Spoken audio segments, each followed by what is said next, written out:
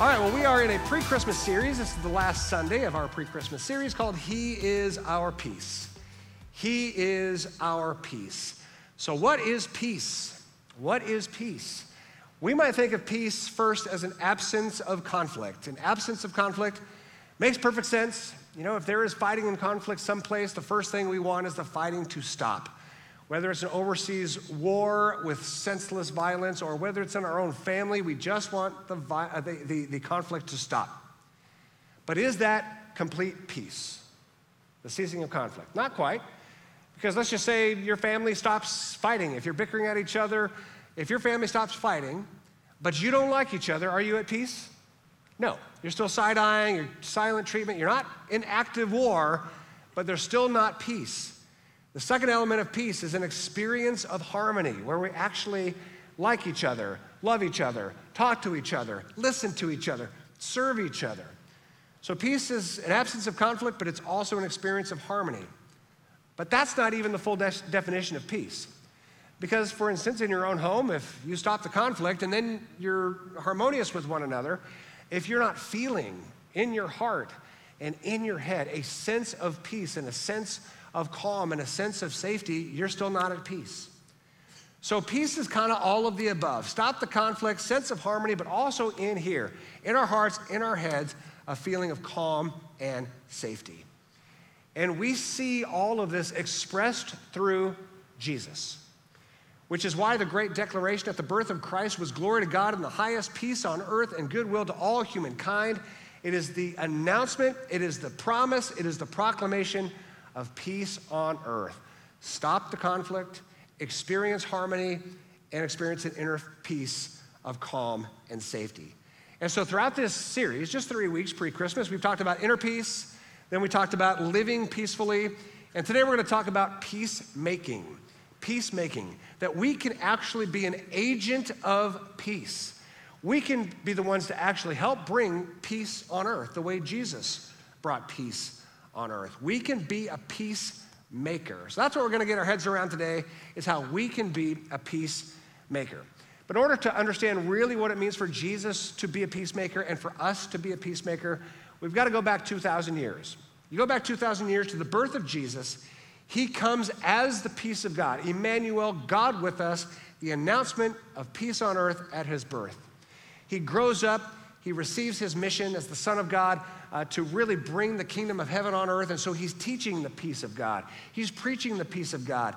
Then he's practicing the peace of God in very, very practical ways all throughout the course of his life, bringing peace where there's conflict, bringing harmony in relationship, and bringing a sense of inner peace and calm. And then he gathers people together. He's not just preaching peace. He's not just practicing peace on his own. He's gathering a community together, a community of peace that he called the church. The assembly of people from all different walks of life, gathering together, learning from the Prince of Peace, modeling our lives after the Prince of Peace, learning to be a peaceful community, and then learning to be peacemakers on the earth. That's the vision that Jesus had. It's the vision that he gave his life for. And yet this world was so committed to conflict and so committed to violence that they put the Prince of Peace to death on a cross. But as though God says, nothing can stop the kingdom of heaven, nothing can stop heaven on earth, nothing can stop my peace, he raises Jesus from the dead, and the resurrected Jesus gives a vision of peace before he ascends to the Father. In Acts chapter 1:8, you will receive power, Jesus says, when the Holy Spirit comes upon you, and you will be my witnesses, telling people about me everywhere, in Jerusalem, throughout Judea and Samaria, and to the ends of the earth. Jesus is still preaching peace after his crucifixion and after his resurrection. He's saying, listen, I'm going to be with you. The Prince of Peace is not just someone 2,000 years ago. I'm going to be with you now and always through my Spirit. So the Spirit of Jesus is in us. The Spirit of Jesus is still in us collectively towards this vision that he preached right before his ascension. He says, my name will be preached everywhere in Jerusalem. And he's saying this in Jerusalem. So they're going, yeah, these are our people. In Judea, okay. That's the county around Jerusalem. Those are our people. In Samaria, no, those are not our people. Jesus is saying, listen, I'm committed to peace. not just among people that are like you and look like you. I'm committed to peace throughout this region. Jerusalem, Judea, and Samaria, they hated the Samaritans. And then the ends of the earth. That includes Rome, the very people who had attacked them, invaded them, oppressing them, perpetrating violence against them. Jesus says, my peace will have no end. It will go to the ends of the earth. And he tells this to his church, this assembly of people, following the Prince of Peace, then being agents of peace to the ends of the earth. And they got together and remarkable things happened. Remarkable things happened. They were unified. And then they started welcoming people who were very much unlike them. They started welcoming not just the Jews, but the Gentiles. And not just Gentiles who were anybody other than the Jews, but Romans. Romans who were Roman citizens, citizens of the empire that had invaded them and oppressed them. They started being welcomed in this brand new thing Jesus called the church. And over time, they were called Christians, little Christs, expressing great unity with each other for 5 minutes, and then it all went absolutely crazy, right? We have so much trouble living at peace. Jews and Gentiles lived together as one family of faith, one church, for a split second, and then the fighting started again. We are so prone to fight. We are so prone to divide over every little thing, over opinions, right? Over religion, over politics, you name it, we are prone to fight, and that's exactly what happened in the early church. And the fighting in the early church was so intense that several books of the Bible in the New Testament were written specifically to stop the fighting in the church. The entire book of Galatians written to stop the fighting in the church. The entire book of Romans written to stop the fighting in the church. The entire book of Galatians written to stop the fighting in the church. I can argue that the entire book of Acts was written to stop the fighting in the church. We are so prone to fight, fight, fight, and yet we serve the Prince of Peace. And so the Apostle Paul, who's the father of the early church, he wrote these books. He wrote these books of the Bible that is urging people who are dividing, fighting, arguing, conflict upon conflict, urging them to stop fighting, to experience harmony, and to walk in peace. So here's one example. This is in Ephesians chapter 2. The Apostle Paul, writing to this church in open conflict with each other, he writes this: now you have been united with Christ Jesus. Once you were far away from God, but now you've been brought near to him through the blood of Christ. And in a not so subtle way, he's basically saying, hey, listen, Jesus gave his life for you to be unified. He gave his life to be unified with God first, right? So that everybody would know that God loves us, everybody would know that God forgives us, everybody would know that God invites us freely by grace to be united with him. That is the gospel, that is the good news. By his grace and by his grace alone, we are united to God. There's nothing that is between God and us, not even our own sin, not our own failure, not our own mistakes, not our own flaws. We are united to God perfectly in Christ by grace. It's a free gift. That's where peace starts, right? That's why the series is called He is Our Peace, because through Jesus, we are at perfect peace with God, not based on anything we do, but purely by his grace. And then the Apostle Paul says, as I remind you of God's grace towards you, could I ask you to turn to your neighbor and show that same grace towards others? The way God forgives our sin, could you forgive the sin of others? The way God sees the best in us, could we see the best in others? And so he goes on in Ephesians 2. He says, for Christ himself has brought peace to us. He united Jews and Gentiles. For those of you who are unaware, Gentile is anyone who's not a Jew. Right, so Jews called everybody else who wasn't Jewish Gentiles. He united Jews and Gentiles into one people, went in his own body on the cross. He broke down the wall of hostility that separated us. The Apostle Paul is saying, as God loves you and as God has brought peace between him and you, could you be that peaceful towards each other?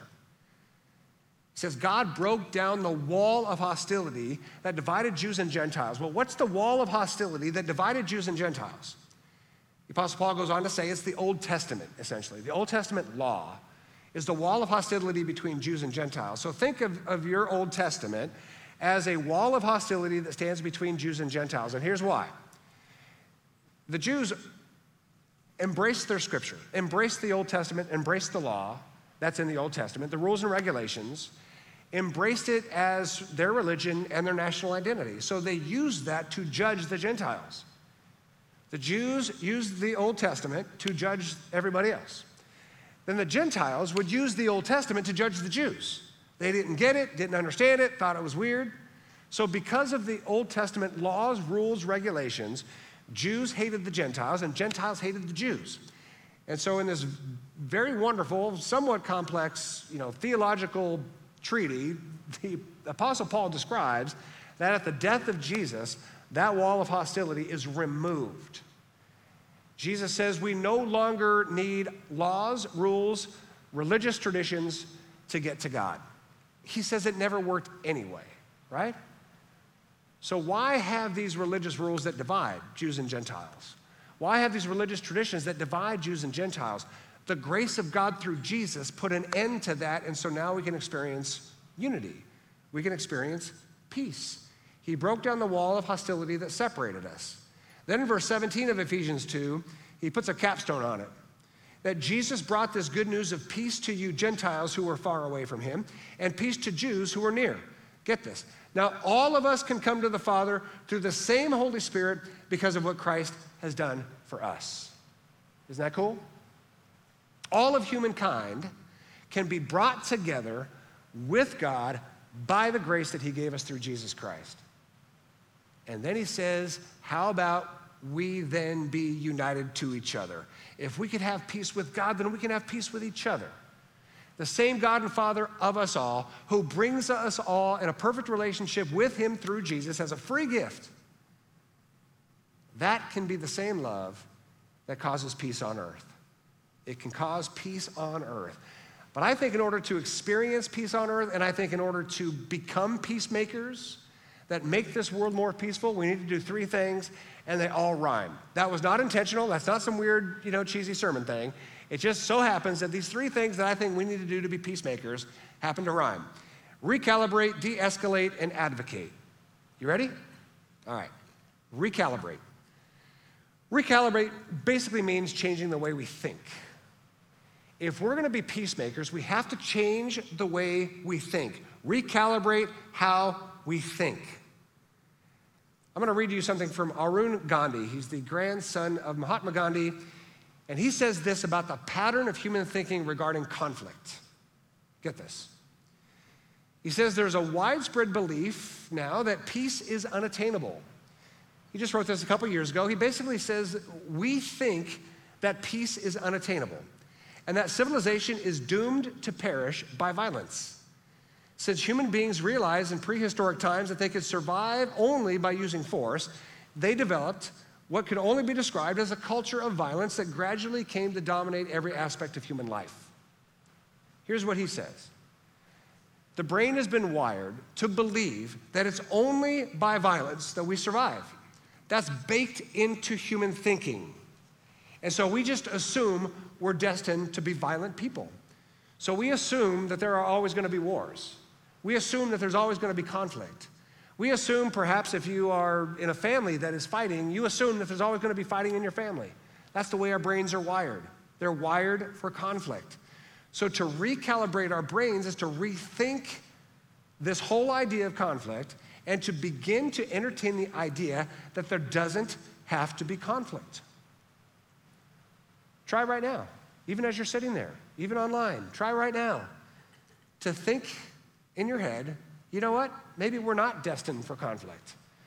Maybe this world isn't predetermined to be violent. Maybe this world is not going to perish by violence. Maybe there can actually be peace on earth.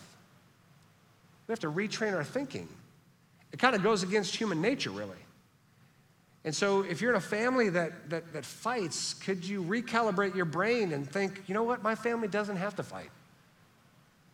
If you're trained to think that differences of opinion means we have to be in conflict, retrain your brain. That personal offenses means we have to fight. No, we don't. That political fights always have to be terse and stern and judgy. No. That religious differences don't have to result in us versus them. Retrain, recalibrate our thinking. There can be peace, even in the middle of disagreement. There can be peace. In order to recalibrate our thinking, I think it starts with simply following Jesus. And that might sound cliche, it might sound trite, but we can recalibrate our thinking by following Jesus. Jesus was urging us to rethink this idea of peace. At his birth, the declaration was peace on earth in an entire culture of war. I want to show you a little video. It's a He Gets Us video, and I love these things, that's no secret. And it's about how we bring peace on earth by following Jesus. Take a look. A caring man took a walk. Everywhere he looked, people suffered. Anxiety ran high, hope dwindled, hatred rose. His neighbors had lost trust in the system and in each other. I need to do something, he thought. I'll bring them together and feed them. Around the dinner table, they can talk and see how much they have in common. Shared struggles, shared joy, shared pain. So he prepared a feast and invited all into his home. But some refused to sit at his table because they chose to only see differences. He was heartbroken because he wanted everyone to eat and be filled, not with food and wine, but with compassion.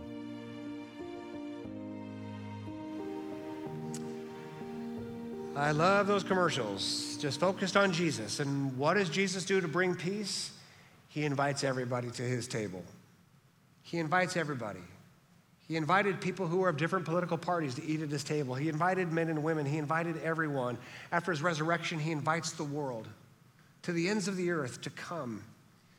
So how can we go from assuming we are destined to conflict and assuming we're destined to violence to start to rethink that there can actually be an experience of peace on earth? Keep following Jesus. Keep learning from Jesus. We can also recalibrate our thinking through prayer. I'm of the opinion, feel free to disagree about this or anything else that I say ever. I don't think prayer is about changing the mind of God. I think prayer is about changing our mind. I don't think prayer is about causing God to do something, but causing us to do something. So I think prayer is a way for us to recalibrate our thinking to believe there can actually be peace on earth. Again, in the book of Ephesians, the Apostle Paul was writing to bring people in conflict together. And so he prays for them in Ephesians chapter 3. Listen to his prayer. Then Christ will make his home in your hearts as you trust in him. Your roots will grow down into God's love and keep you strong. He's writing to Jews and Gentiles in open conflict. And he's saying you can be strong if you're rooted in the love of Jesus. And he's praying this. And so in our prayer, we can pray that we would have a heart for peace, that we would be recalibrated towards peace and not towards division, towards unity and not towards judgment. I think we could also recalibrate by simple acts of peace, just to retrain our thinking by doing small things that are peaceful every single day. Not returning harsh words for harsh words, doing things proactively to bring peace on earth with the people around us. I love Colossians 4:6. I love the imagery of it. Let your speech always be with grace, seasoned with salt, that you may know how you ought to answer each one. I love that. Simple acts of peace by the simple things that we say. Some of you are cooks here. If you cook, I'm sure you're paying very careful attention to recipes and spices and seasonings. And as you season, you may taste because you want it to be just right. The Apostle Paul, in an effort to bring peace here, is simply saying, can we be that careful with our words?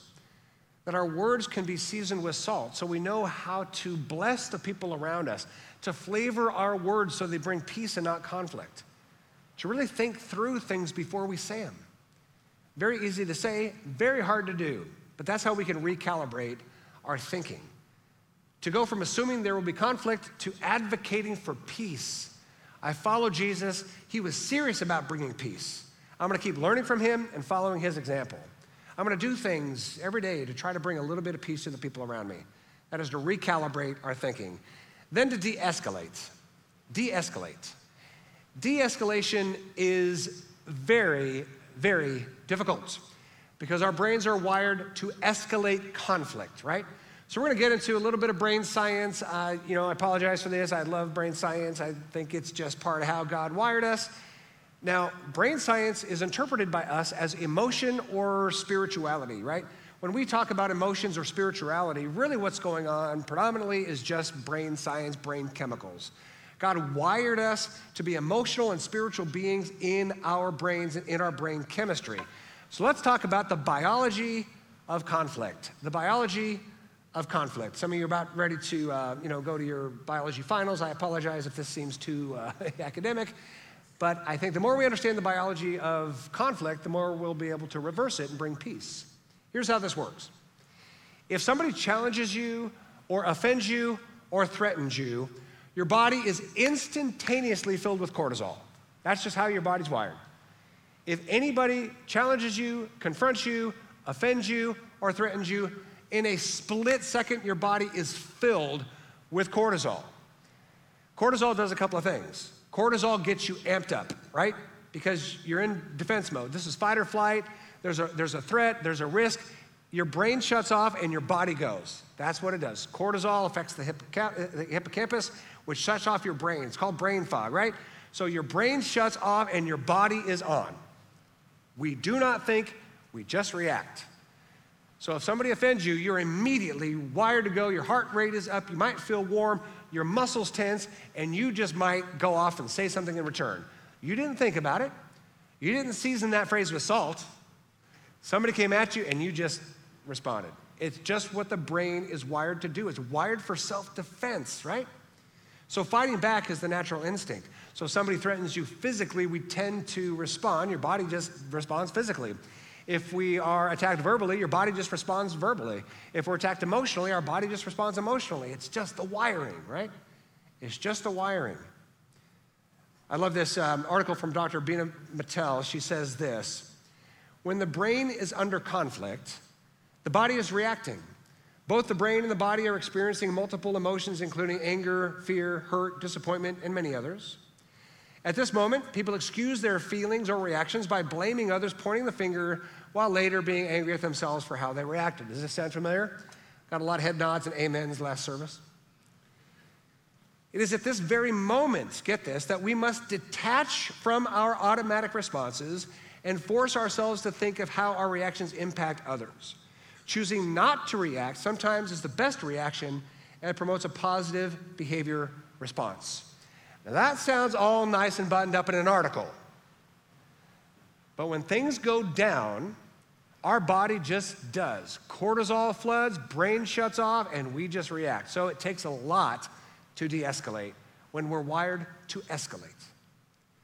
And I think the only way we could do this effectively is something I call rush and flush. And I'm 99% sure I coined that phrase and invented it. I checked the entire internet. Nobody else is using it.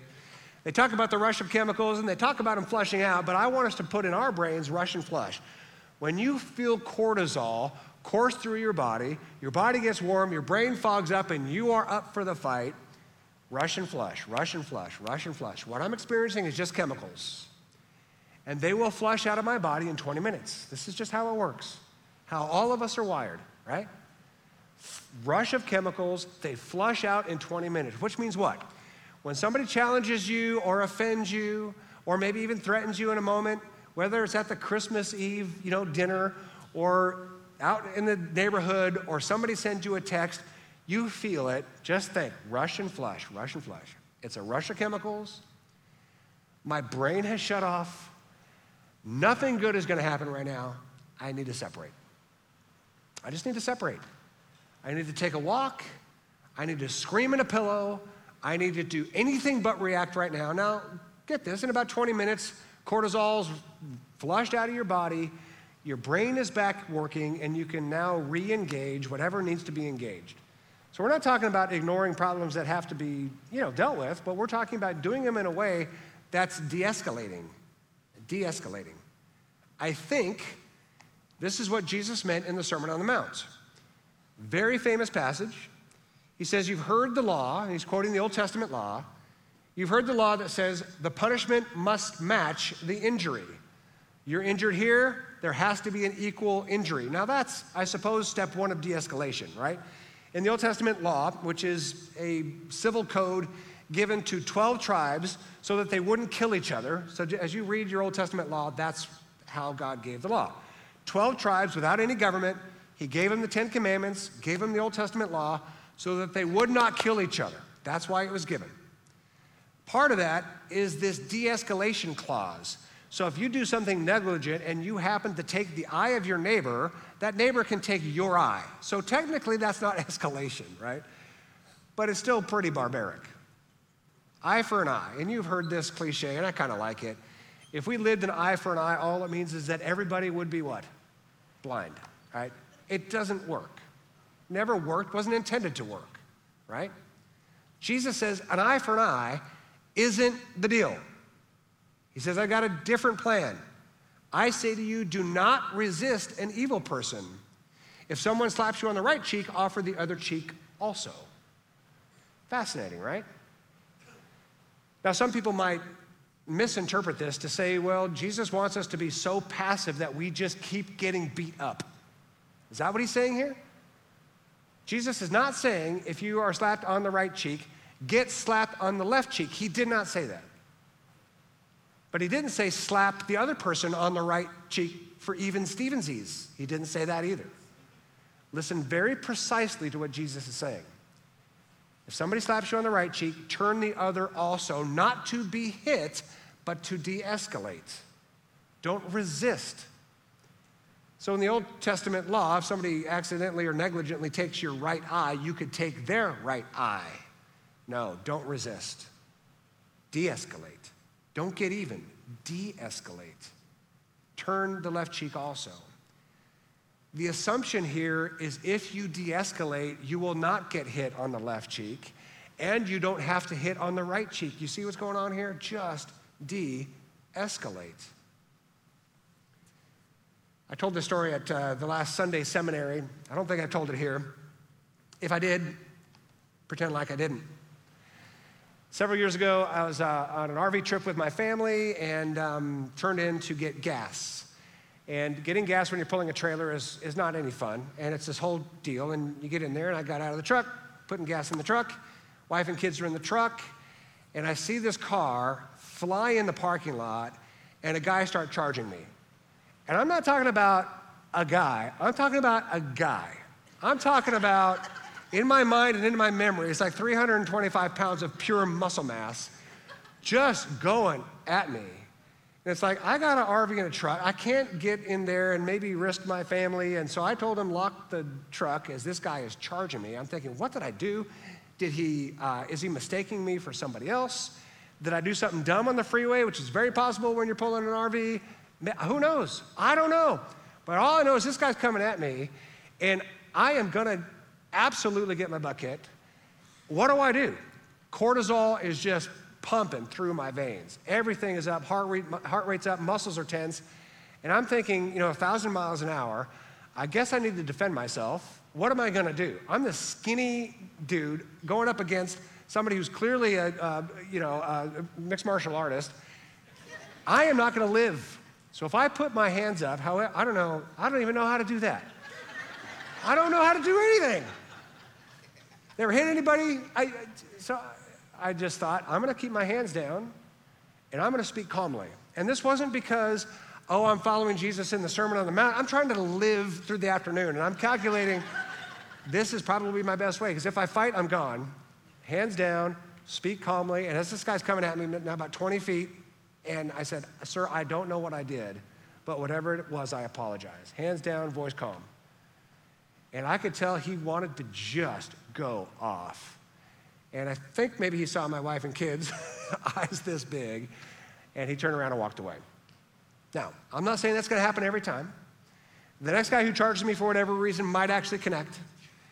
But I will tell you, having lived through what might have been a slap on my right cheek, and to live through de-escalation and to think, okay, this might work, not just in terms of physical violence, this might work wherever there is conflict. In your family life, somebody's coming at you, hands down, soft voice. De-escalate, turn the other cheek. Not to get abused, turn the other cheek to de-escalate. So if your spouse triggers your brain to release cortisol, de-escalate. If your child triggers your brain to release cortisol, de-escalate. If something happens in your life, something bad happens in your life, just circumstances, de-escalate. Rush and flush. Let it go. Let it go. Recalibrate, de-escalate, and finally, advocate. Advocate. If we want to be a peacemaker, recalibrate our thinking towards peace. If we want to be a peacemaker, de-escalate conflict. If we want to be a peacemaker, advocate for peace. Advocate for peace. Find a cause that will bring peace on this earth and do something positive. Advocate for peace. Matthew 1:23. Look, the birth of Jesus. The virgin will conceive a child, she will give birth to a son, and they will call him Emmanuel, which means God with us. Jesus is the peace of God with us, as though God himself was advocating on our behalf through Jesus. God looked at the landscape of humanity that he loves so much, and we're destroying each other through conflict.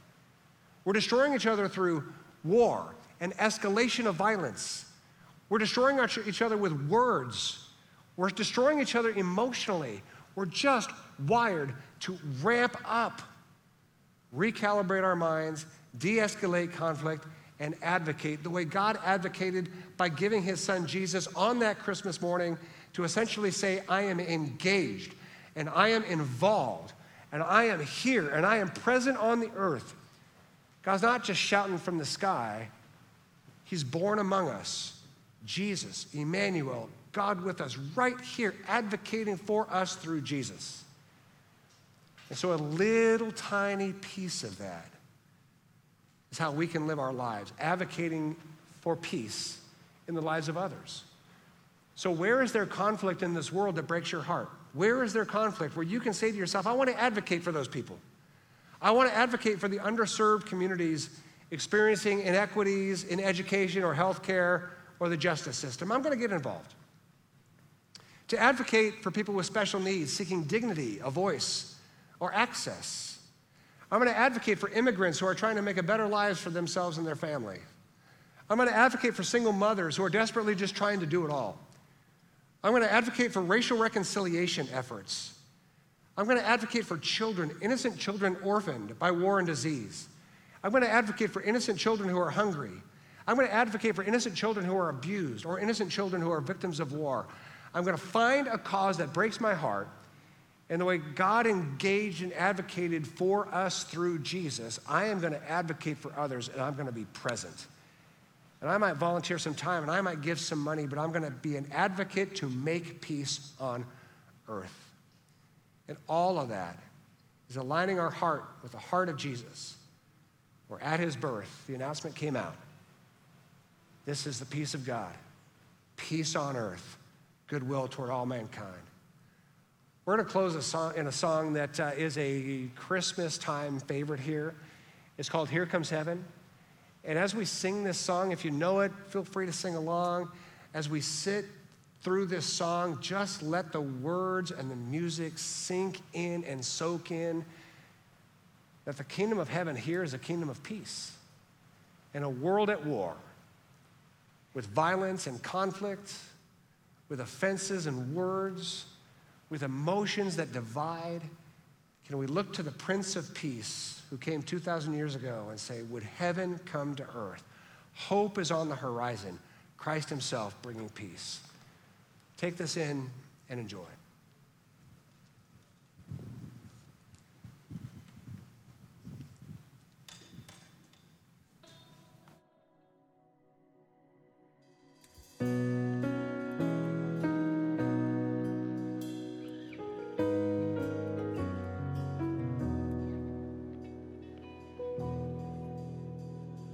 Children weep no more. Hope is on the horizon. Weary world, behold your promised Messiah. Angels, let your song begin. Here comes heaven. Christ is born in Bethlehem. Here